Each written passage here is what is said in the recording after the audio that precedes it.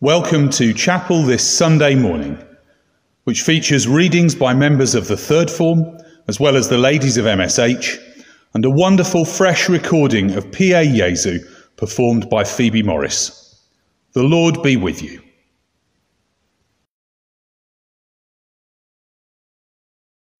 This is the collect for today during Trinity Sunday. Almighty and everlasting God, you have given us your servants' grace, by the confession of a true faith, to acknowledge the glory of the eternal Trinity, and in the power of the divine majesty to worship the unity. Keep us steadfast in this faith, that we may evermore be defended from all adversities. Through Jesus Christ your Son, our Lord, who is alive and reigns with you, in the unity of the Holy Spirit, one God, now and forever. Amen. Psalm 46. God is our refuge and strength, an ever-present help in trouble. Therefore we will not fear, though the earth give way, and the mountains fall into the heart of the sea. Though its waters roar and foam, and the mountains quake with their surging. There is a river whose streams make glad the city of God, the holy place where the Most High dwells. God is within her, she will not fall. God will help her at the break of day. Nations are in uproar, kingdoms fall. He lifts his voice, the earth melts. The Lord Almighty is with us. The God of Jacob is our fortress. Come and see what the Lord has done, and the desolations he has brought on the earth. He makes wars cease to the ends of the earth. He breaks the bows and shatters the spear. He burns the shield with fire. He says, "Be still and know that I'm God." I will be exalted among the nations. I will be exalted in the earth. The Lord Almighty is with us. The God of Jacob is our fortress. This is the word of the Lord. The Great Commission. Then the 11 disciples went to Galilee, to the mountain where Jesus had told them to go. When they saw him, they worshipped him, but some doubted. Then Jesus came to them and said, "All authority in heaven and on earth has been given to me. Therefore, go and make disciples of all nations, baptizing them in the name of the Father and of the Son and the Holy Spirit, and teaching them to obey everything I have commanded you. And surely I am with you always to the very end of age." May I speak in the name of God, Father, Son and Holy Spirit. Amen.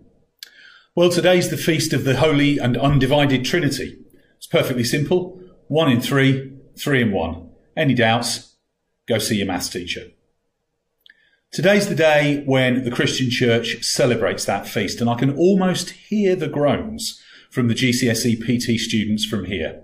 Not the Trinity again. For most, it's always the hardest lesson of the year. It's that baffling doctrine that says that God is 3 persons and 1 person, but not separate and not confused, and so on.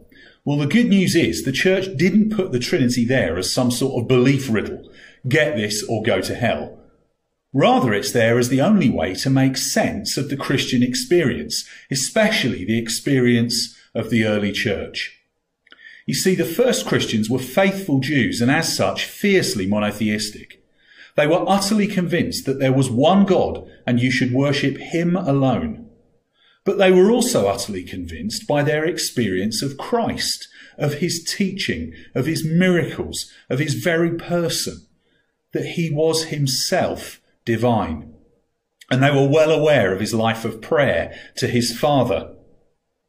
And they had been at or heard about Pentecost, which we celebrated in the church last week, in which the early church was literally blown away by the power and presence of the Holy Spirit, the other counselor promised by Jesus, who was himself the first counselor.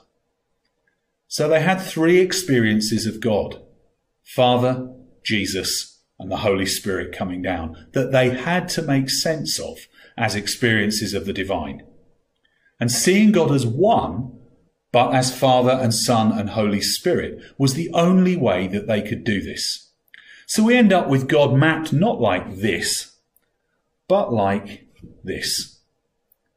And here's the real Trinitarian revelation revolution. God is relational, is relationship, the relationship from which everything else flows. And just as a human couple have kids out of the overflow of their love for one another, in order that their children might grow up in that love and know it and share it, so God created the universe in order that we might enter into and share in that love which is the one underlying and abiding fact of existence.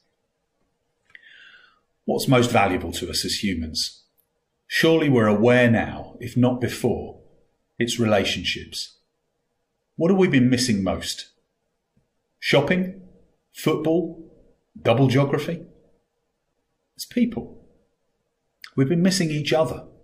Faces, voices, understanding, friendship, love. We are created for relationship and out of relationship. For love by the one, 3, who is love. Created in the image of God, and God is relationship. That's who we are, what we are for, and where we find our fulfillment.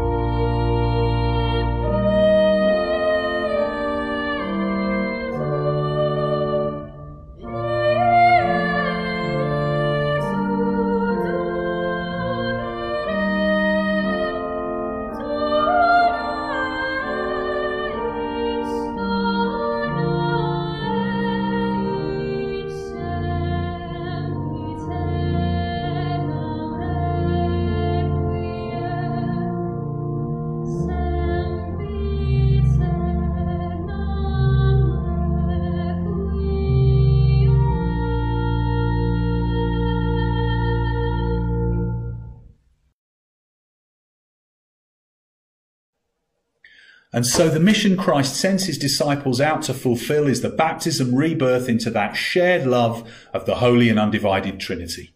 How do we get our hearts round this notion that we can barely get our heads round? Psalm 46, our first Bible reading, written into great turmoil, the earth giving way, the mountains falling into the heart of the sea, waters roaring and foaming, and the mountains quaking with their surging, nations in uproar, kingdoms falling, the earth appearing to melt.